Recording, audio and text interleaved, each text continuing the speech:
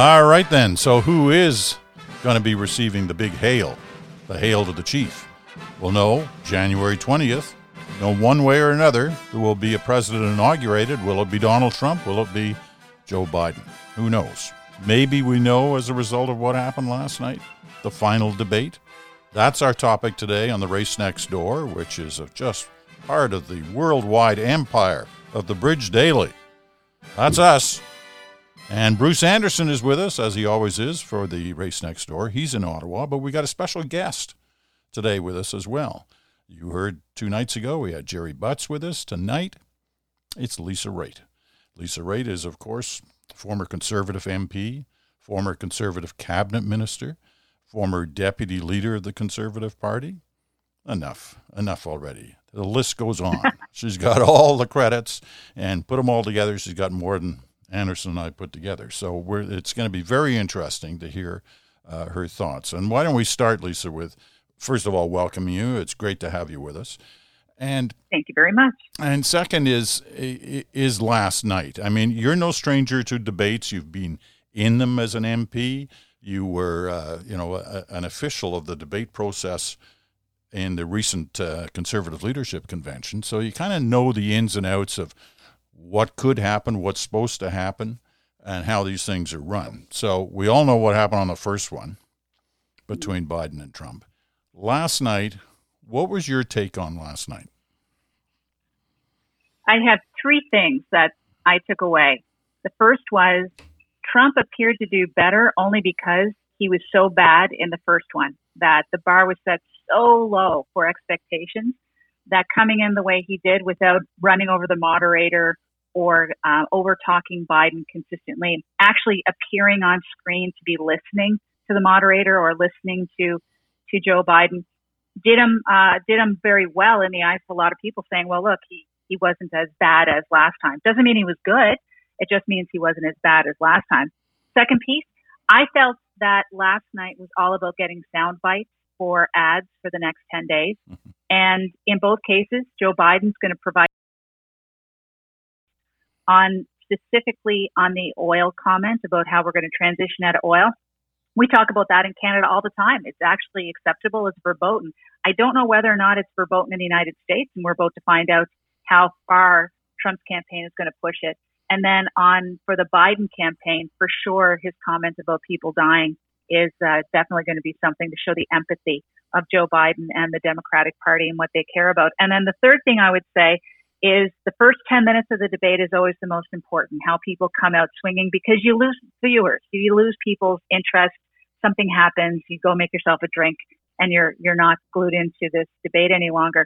And what Trump did was he came out and he defended his record, but on COVID-19, or the coronavirus as they call it, he was optimistic. We are going to beat this. We're going to be better. The vaccine is coming. Now, it may all be complete BS, but the reality is he showed optimism that people were going to get through this together. That was a positive thing to hear. Joe Biden, on the other hand, very negative. People are dying. More people are dying. We've got to cut this off. We've got to have a plan. And it's a little bit scary for people. So those are the 3 things that I took away overall. And whether or not that's going to move the needle in the election, well, remains to be seen. That's an interesting analysis. And, if we start with the coronavirus, with COVID-19, I guess it boils down to who they believe is telling the truth, who's being, whether it's optimistic or pessimistic, who's being realistic about what the situation is. I mean, I thought one of the lines, and you're right, I totally buy into your argument about it was all about finding clips. But one of the pretty good clips initially on that very subject was Trump doing the "we're living with it" answer in terms of the virus, and Biden immediately responded with the "we're dying with it." Now, a lot of people can relate to that in terms of what Biden said. Not so sure that they can relate to with what Trump said. But that's an interesting take, and that opening 10 minutes or so can really make such a difference. I got to tell you, I might have been alone on this, but I kind of thought, and first of all, you got to separate the lying, because Trump Trump's a liar. He lies a lot. Yeah. But if you take that out, and I'm not sure that anybody can, but can probably eliminate lying in terms of what they're thinking more now than they've ever done before in any other presidential debate. But if you take that out, and watching Trump, I was thinking he's actually not doing bad here because he doesn't look wingnutty as he did the last time. And I'm just talking about the first kind of 10 to 20 minutes, that he was performing at a much better level. Now, I know Bruce doesn't agree with that. Bruce was on the gun right away on Trump. So enter the discussion, Mr. Anderson. Well, Peter, I think at least it's so good to see you again. Thanks for joining us today. I think that both campaigns, almost all the way from where they were, probably all in Washington, up to here where I am in Ottawa, you could almost hear the exhalation, the sigh of relief at the end of the debate, for similar reasons, in the sense that both worried that their candidate might really louse it up, and both felt that their candidate didn't. And I think there, campaigns in the closing days of a really long, grueling, difficult, hyper kind of focused campaign are entitled to feel that relief. But I'm not sure that the Trump campaign really can feel the same level of relief based on what happened last night that the Biden campaign can. I think that when we last talked about this a couple of days ago, I was talking about the fact that I thought that Trump really had a choice of going into the debate and playing himself or trying to play the role of somebody different than himself. And I think what he did is for the first 10 or 20 minutes, he tried to be somebody he wasn't. And I felt like I was watching an actor who is kind of putting on an accent, maybe one of those Australian actors in a movie. It's about something in North America. And all of a sudden the accent starts to wear off about 20 minutes in and it starts to fall apart. I feel like he lost the thread of the character that he was trying to play because it just took too much brain power for him to stay focused and to stay in the character and to apply that discipline to himself that he never, ever, ever seems to apply. And so in continuing with the movie metaphors, I found myself thinking about those three characters in The Wizard of Oz, the Tin Man, the Scarecrow, and the Cowardly Lion. And I felt like he was a little bit the Tin Man, no heart. He was a little bit the Scarecrow, bad brain or no brain. I think on a lot of issues, it was really remarkable. The kinds of things that come out of his mouth should still shock us. And a lot of times, I guess they don't. And he's not a cowardly lion. He's got courage, but it's kind of dumb courage. And he continued to show it last night when he says things like, well, okay, the kids are in cages, but you built the cages and I just made sure that the cages were clean. I don't get why that is an acceptable thing for us to think about, except when we go, well, Trump wasn't as bad. And I agree with Lisa a lot on that. Trump wasn't as bad. And so people are like, okay, but how could anybody have been as bad after they failed so miserably the first time? They had to correct some of those kinds of things. So I would just sort of say, look, for me, who does not want to see Trump reelected, watching Biden every day is like watching a toddler on a unicycle, riding it on a tightrope. I'm terrified that something is going to go wrong, that if he doesn't finish the sentence, if a thought tails off, that Trump is going to be president for 4 more years. So that's an irrational level of fear, maybe. And I thought actually Biden stayed on the unicycle and stayed on the tightrope last night pretty much. And I do think that Lisa's right to raise this issue of oil and whether or not you can say transition and whether or not people are going to go, aha, that's a gaffe, or because we kind of move away from these things pretty quickly to say, well, was that a gaffe? Because that's really been his position all along, and maybe he articulated a little bit poorly. He also does have probably now 5 or 6 times the amount of money available to advertise if he needs to advertise into Pennsylvania or Texas about this. And I would add one last thing on that, which is that Texas is the leader in the U.S. in wind and solar energy. It's a thing there. And Biden's deal with Bernie Sanders and AOC and that part of the Democratic Party was, we'll motivate you to support this candidacy because we believe in fighting climate change. So all in all, a good night, I thought, for Biden, and not as good a night for Trump as Sean Hannity and others want to say, but it wasn't as bad as that first one. Yeah, Hannity. Funny. Go ahead. Yeah, Bruce, you say that. You could see that at some point he was fighting within himself, meaning Mr. Trump. I noted last night at 9:53 p.m., you could almost see the conversation inside Trump's brain of, I really want to go after this guy, but I know Kellyanne told me not to do it. And he's fighting himself.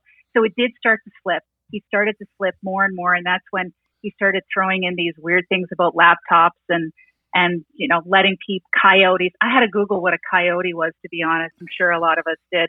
But it was interesting. And I would add one fourth point that I didn't say, and it has to do with who is listening to this at the time. One of the biggest takeaways I took from the 2016 election was the analysis afterwards about this concept of a shy Trump voter, right? Where there's Trump voters out there who were polled, who were embarrassed to say they were. And I was caught up in this description from a reporter who went into a bar in New Jersey. This is not a joke. It's real. Reporter goes into a bar in New Jersey and he says to the bartender, how are people voting in these areas? What are people saying? And the guy said, well, we got a lot of leaners here.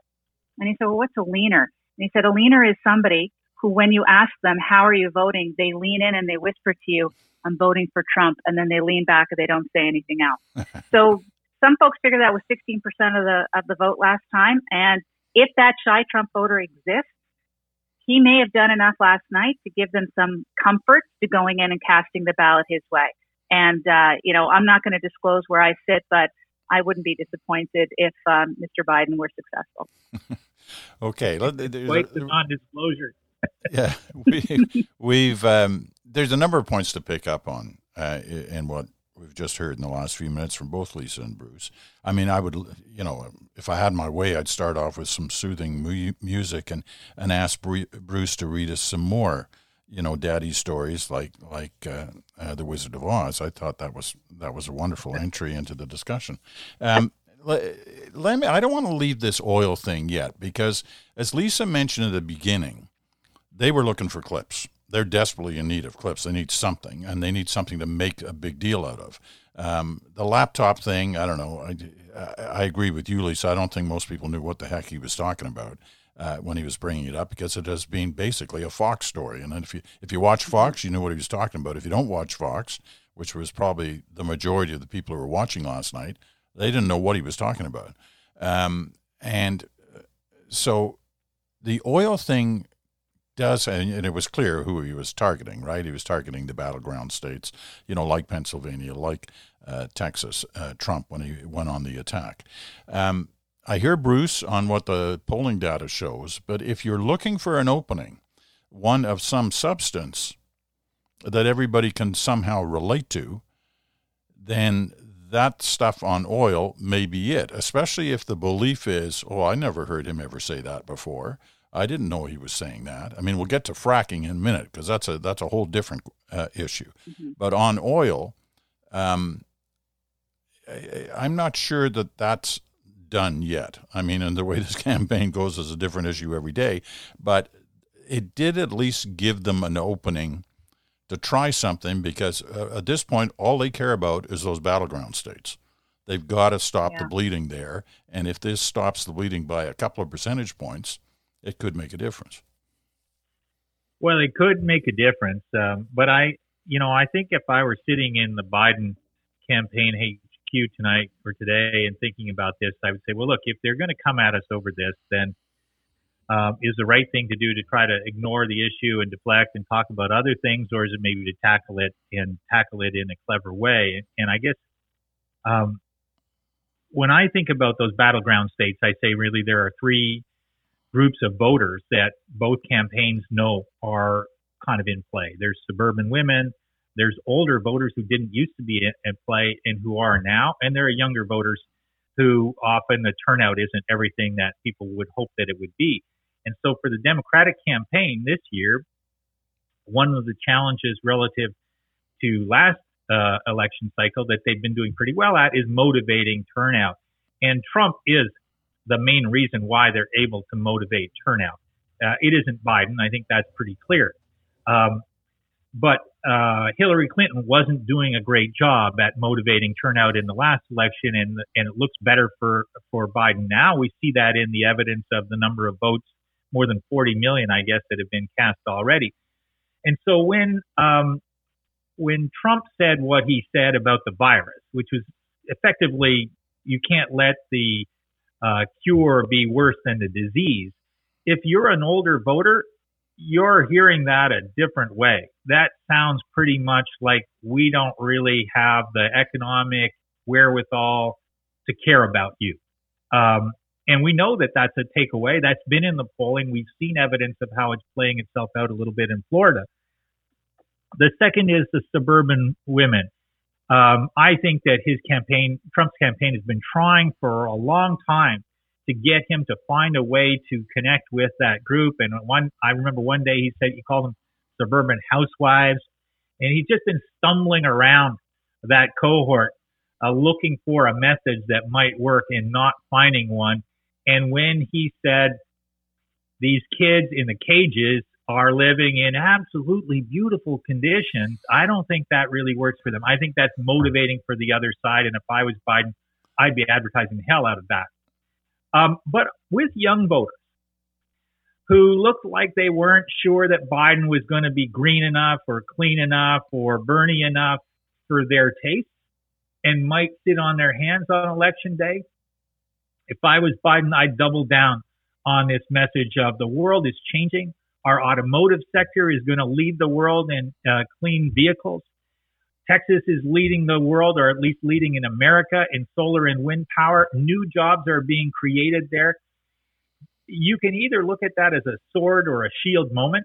And if I'm Biden, I'm not accepting that there's a mistake that was made, maybe just in the articulation of it. And I'm going to put the pedal to the metal and say, this is giant opportunity. And remember, 4 years ago, Trump said coal was going to come roaring back on his watch, and we know that's not true.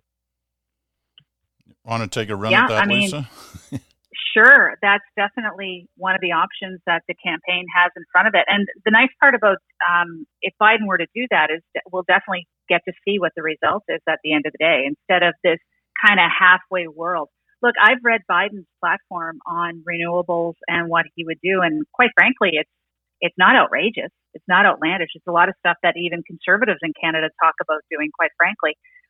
So it's a good platform to take a look at. But it's just that scare tactic, right? Of we're gonna transition out of oil and no time frame.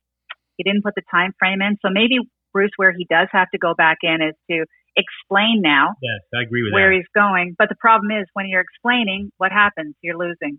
When you're explaining, you're losing. I think that's a good point. And I think that when we think about this, we can think about it either in terms of what's he going to say in the news interview, or we can say it's all going to be delivered by advertising, which I think is increasingly the case there. And of course, given all of the financial ordinance that they've got,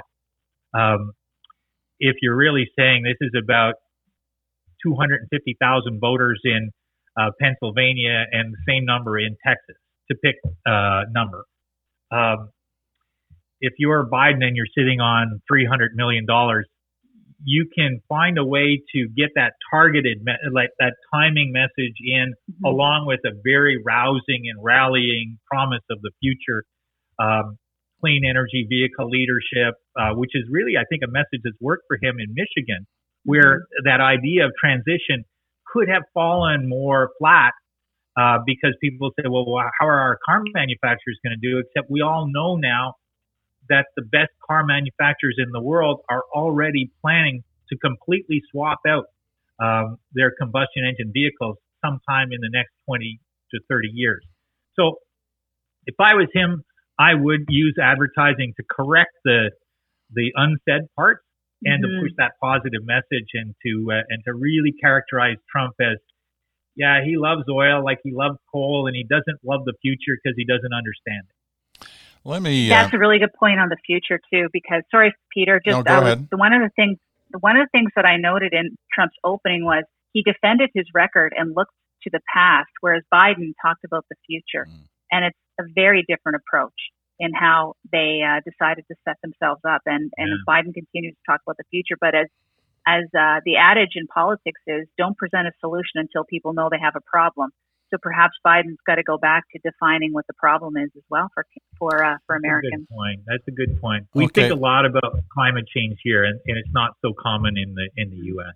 No, that's okay. Let me bring in the fracking thing for a moment, and here's how I bring it in. It's not really about the art of fracking; it's about the art of the lie.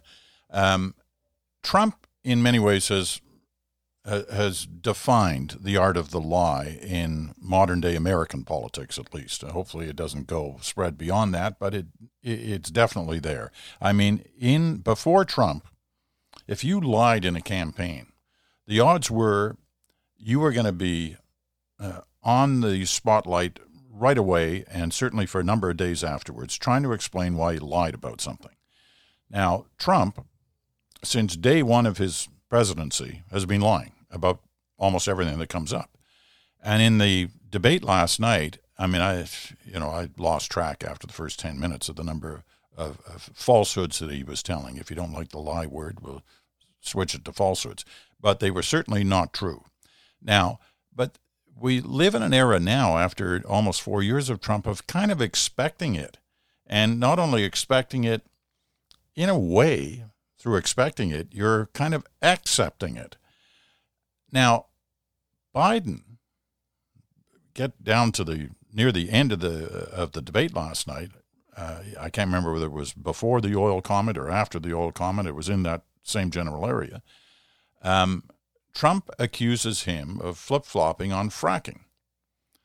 That Biden used to say he was against fracking and would end fracking. And now Biden is saying, I'm kind of for fracking. We've got to talk about it. Now, in the thing last night, Trump accuses him of lying and accuses him and says that I've got the tape to prove it. Well, in fact, it didn't take long for the networks to find the tape because, in fact, Biden had said it. Now, it's one thing to change your position. It's another thing to say, I never said it. That becomes the lie. So are we living in an era now where Biden can get away with the fracking line because Trump gets away with a falsehood on almost everything he says? Because normally we would be looking at the day after, and the fracking, untruth would be the dominant story. But we don't live in that era anymore. It's almost like, okay, so he shouldn't have said it, or it goes against what he used to say.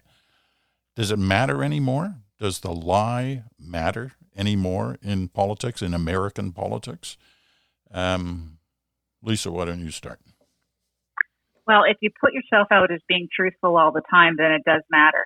And I don't think even Trump pretends that he's truthful all the time. Right. I think he injects enough of, I heard from this guy, or people are saying. So he's just repeating gossip in his mind, and he's not telling untruths, but they are untruths. But for Biden, I'm sad to say, Peter, I don't believe truth matters anymore. The whole notion of a flip-flop is something that would kill you in elections in the past. I don't think it matters one whit at the end of the day. Although I did see the Facebook ad already that the Trump campaign has put out, and you do see Biden in various interviews and with individuals and caught on tape talking about these issues and then going against it last night. But I don't think it's going to have any legs. It's not going to switch a voter. Yeah, I think that's probably, right. I think that we've gone from a world where people would say, how big is the lie? And then how good is the lie are the defining moments. And now people are so accustomed to the lie as the norm. And I have to say, I think Trump has kind of turned it into the normal currency of politics, and sad to see so many Republican politicians who should know better, who should conduct themselves better over the last 4 years, standing by really outrageous mistruths, that now people are kind of saturated with big lies, bad or good lies in the sense of the quality. Does it even hold up to any scrutiny? We heard stuff last night about the Bidens were selling, Biden and Obama were only sending sheets and pillows to Ukraine. And so anybody could understand what that meant, even if it was true, which it wasn't true. Yeah. And now it's kind of the relevance of the lie is the only test that matters, is that does it really matter to me? And so fracking will matter to some people in Pennsylvania. It will matter to some people in Texas, no question about it. But if we remind ourselves that about 7 to 9% of voters were still undecided heading into this, we can either say, well, that debate and that issue, or the way that Biden handled it, is going to enlarge the number of undecided voters significantly, which it's kind of hard for me to believe that, to be honest. Or it's going to take some Biden voters and they're going to go, you know what? I don't know whether Biden was for fracking or against fracking, but it so annoys me that he might have said two things about this that I'm going to vote for Trump. I kind of have to suspend a certain amount of what I understand about logic to believe that. Now, I have to do that every day when I think about American voters, because as we were talking about with Jerry Butts the other day, and he was saying, I believe that voters are smart. And I was like, wow, Jerry, he's so kind about that. Like, there are some voters who just aren't smart about this in the U.S., and they're voting for something that's manifestly against their interests when they side with Trump. And we've seen that in a lot of the heartland states where the farmers have really been undermined by this guy who told them that he was going to be their big defender. So I don't know. I can understand why the Biden supporters and maybe just people who don't want Trump back are kind of anxious about that fracking comment, that fracking situation, and the oil comment. But I don't know. I still look at it and I go, Trump said, I'm going to repeal and replace Obamacare. And he repealed it, and he didn't replace it. And last night he was still talking about, well, I'm going to come up with a plan, and you're going to see it soon. Just like 2 weeks ago, I'm going to get a nuclear arms deal with Putin before Election Day. I really have to suspend disbelief to think Trump can say all of that, and Biden can kind of muddy the waters on this fracking thing, and Biden's going to pay this giant price where Trump doesn't pay any price for the lie. I mean, I don't want to sound naive. Listen, politics has always been, it's certainly around campaign time, no matter which side of the political fence one is on, has often seen people stretching the truth. But this is different. This is so different, what we've witnessed in the U.S. over the last 4 years. Is it contagious? Is it moving beyond U.S. borders? Do we see anything, Lisa, like this in Canada developing? It's obviously not at this extent, but can you see on the horizon that we got to be really careful here, or this is going to invade our politics? If it's becoming to the point in the States where it doesn't matter anymore, could it get that way here? God, I hope not, Peter. I mean, that would be atrocious. I don't like seeing what's happening in the United States, and I think the majority of Canadians feel that way. But I do believe that there has to be noted a difference of somebody who is putting forth their position in a very passionate kind of way, either left, right, whatever, and maybe omitting some of the counter arguments as they put forth their own arguments. Is that lying? No, I don't think that's lying at all. And I think that's what you're going to see more of. It's going to be more people being polarized on issues, not lying. They're telling the truth and they're citing their sources, but they're not giving the other side any kind of credit for being a good counterpoint to what their point is. And that I find to be sad as well. And it actually does sadden me because I like the concept that Canadians are thoughtful and pragmatic and think about all sides of the issues before they make a decision. And now with this polarization of thought and ideas, a lot of it driven by, I have to say, social media, that I think that is likely. But whether or not you're going to have a leader who comes out and just lies his face off all the time, I highly doubt that. Bruce? Yeah, I think Lisa's right about that. I think that there is something more fundamental in the Canadian DNA that resists the encroachment of that hyper partisanship that we see in the U.S. And I can look at it and say, well, the longer social media plants its roots, the deeper those roots go, the more it fuels the fundraising and advertising strategies of politicians. We're going to end up more like the U.S. And so I probably do have the odd sleepless night where I imagine that that's the scenario, but I can usually pretty easily convince myself that that's not how this is going to turn out. And there's a few reasons for that.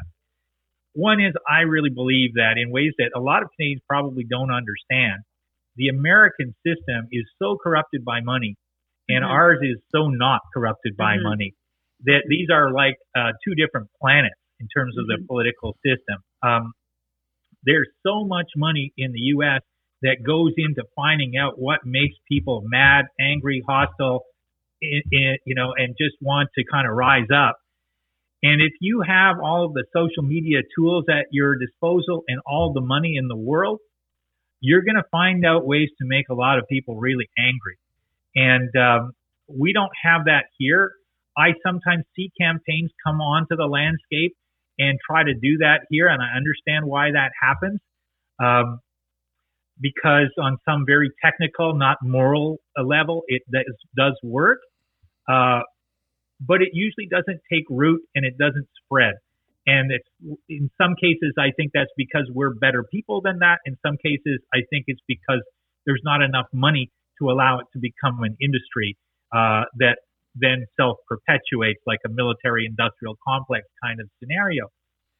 But I think that the other thing is that the Americans have this kind of, it's like a Leafs-Habs enduring two-team rivalry in politics, right? And we don't have that. We have people who in the run up to the last election campaign, in our polling, we saw an unprecedented number of people saying that they would consider voting for 4 different parties.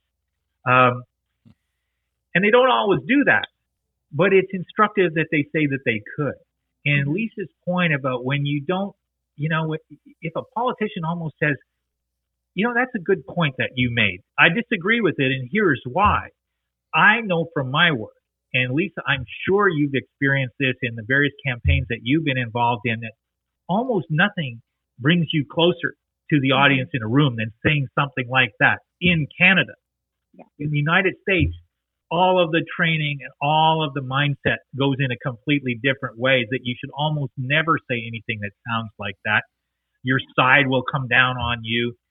And the last thing I'll say is I read somewhere the other day that the weaponization of this has reached a level where every time a Democrat gets mad anywhere in America, they hit a button and send $5 to the Biden campaign. And every time anywhere in America a Republican gets mad, they write a Facebook post. And I kind of feel like that's the world that we're living in, and I don't like it much. It's funny. I noticed that Dianne Feinstein, senator from California, is getting a lot of grief because she had the audacity of hugging Senator Lindsey Graham after they had a Senate hearing. And I'm thinking, really, that's a big deal. Wow. We have, I guess I'll have to supply the list of all NDP and Liberals I have drinks with. And reporters, heaven forbid. Really, that's totally unacceptable. It's funny on the Feinstein thing, because that seat is really a hotly contested seat, the South Carolina seat where Lindsey Graham's going, and the Democrats have a chance to win it. Something like this, that image, I don't know, it may have an impact. I'm not sure, but it does. It is something about our times that you can't get away with hugging your opponent. At least in that situation, you've probably seen on Twitter and Instagram this week. I'm assuming it's true, although that's perhaps a bad assumption to make, but there's two guys running for governor of a state, as a western state, and they did Utah. That's right, Utah, and they did this joint ad where they basically said, "Look, we have different beliefs, we stand for different things, but we respect each other," and they're there together in the ad. And it's like, in this day and age, you see that and you go, good grief, like what happened there? I mean, Utah has, has certain beliefs ingrained in that state and the people of that state, but still, it was quite something to see. I can't recall anything quite like that. Whether that sets the table for a new era or not, I don't know, but it's been very interesting to watch. Look, I want to turn this in the direction of kind of wrapping up here. I've got two things. In a minute, I'm going to ask you for your favorite line from last night's debate. So think about that in the background. But first of all, I want a sense from each of you as to where this goes. We've got like roughly 10 days left. The final debate has happened. We'll never see these two guys on the same stage again unless Donald Trump agrees to be at the U.S. Congress if Biden wins and stands there on Inauguration Day. I wouldn't bet on that. But that was it, certainly in terms of this election campaign. We won't see them together debating, arguing back and forth again. But in the last 10 days, the Biden campaign, if they truly believe all these polls, and if they truly believe that they didn't make the gaffe, which will change everything around last night, their temptation, one assumes, is to be very careful over the next 10 days, go to the right places, say the right things, but not get too worried. There is also a belief within the Democratic Party that you've got to, as they say, run through the tape. If you're like a runner, you don't slow down in the last 100 meters, you keep going, and you run through that tape as fast as you were running at the first of the 100 meters. And then there's Trump. And do you now let Trump be Trump and just go wacko, rally to rally? He is what he is, as he likes to say, and as a lot of people say about him. So your advice, Lisa, based on having been in these races before, on the approach you think each side should take, and Bruce, from watching them and being involved in them at a different level, your advice. Why don't we start with Lisa? I would say that my advice to the Trump campaign would be to continue to go rally to rally. And we've seen this, I saw this firsthand in the 2050 campaign when the prime minister started just putting up these massive, massive crowds at hockey arenas in the GTA. And you look and you know how tough it is to get people to come out, and they're putting, 7,000 people in a room perhaps. That's a big deal. And that drives motivation of your volunteers on E-Day to get the vote out. And it also drives people to want to be part of the winning team. There's a psychology, right? There may be a lot of voters out there, especially in Canada. It may not be in the United States, but there's a whole block of voters out there who sit there and wait and wait and wait. And they're either conservative or they're liberal, and they're going to go with the winner. And that happens in the GTA. And they wait to see who is best placed to win because they want to be there for the winner. And boom, those rallies send the signal that, this is the guy who's going to win. And then you have the people who jump over to that side of the fence. So I think that you'll see these rallies with Trump. What he's going to say, I have no idea. In terms of Biden, my advice to Biden would be, I would suggest he needs to be a little bit more positive on the power of American ingenuity to get you out of the COVID-19 crisis, because he's a little too much doom and gloom and scary when it comes to that stuff. Okay, Bruce. Yeah, that's interesting, and I hadn't thought about the doom and gloom, scary aspect of Biden until Lisa brought it up earlier, and I think it's an interesting point because I have seen over the years that given a choice between optimism and doom speaking, people will gravitate towards optimism, and it is normally an easier place for progressive politicians to get to, I think. Not necessarily automatically, but I think that is kind of how it turns out sometimes. And so it's kind of unique to this campaign and this moment in time, maybe, that Biden is letting himself fall into that trap of sounding like, everything's bad and getting worse. But I guess my advice is that from a Biden standpoint, this campaign always wanted to be about Donald Trump. Trump wants it to be about Trump. Biden should want it to be about Trump. He should let that cake bake, and it should still be about Trump on Election Day. And so he shouldn't get in the way of that. Having said that, there are ways to be more positive about the future and to put the emphasis on a brighter future post-Trump, and that's probably a good way for him to kind of finish the race. I think that the plan and the policies really do matter to some audiences, but not from the standpoint of people saying, I've been meaning to get around to going to the websites and consuming the policy material, but rather just a reinforcement of what things matter to these individuals, because ultimately this is a choice between a decent man with a better plan and a bad person with no plan. And I think that's the way that this race was probably always going to be. That's the way that it's evolved. And if I were Biden, I would be happy at the prospect that Trump is going to do these rallies. I agree with Lisa that these rallies are the best thing that Trump can do to try to get his base motivated, to keep them thinking that they should turn out, because there is a real risk for them right now, down in the polls, down with money, and that they kind of go, you know what, this is over and the other side is going to win. And do I really need to go to the polls if I feel like it's going to be a wasted effort? So that whole motivation question is triggered by those rallies. I think that's absolutely right.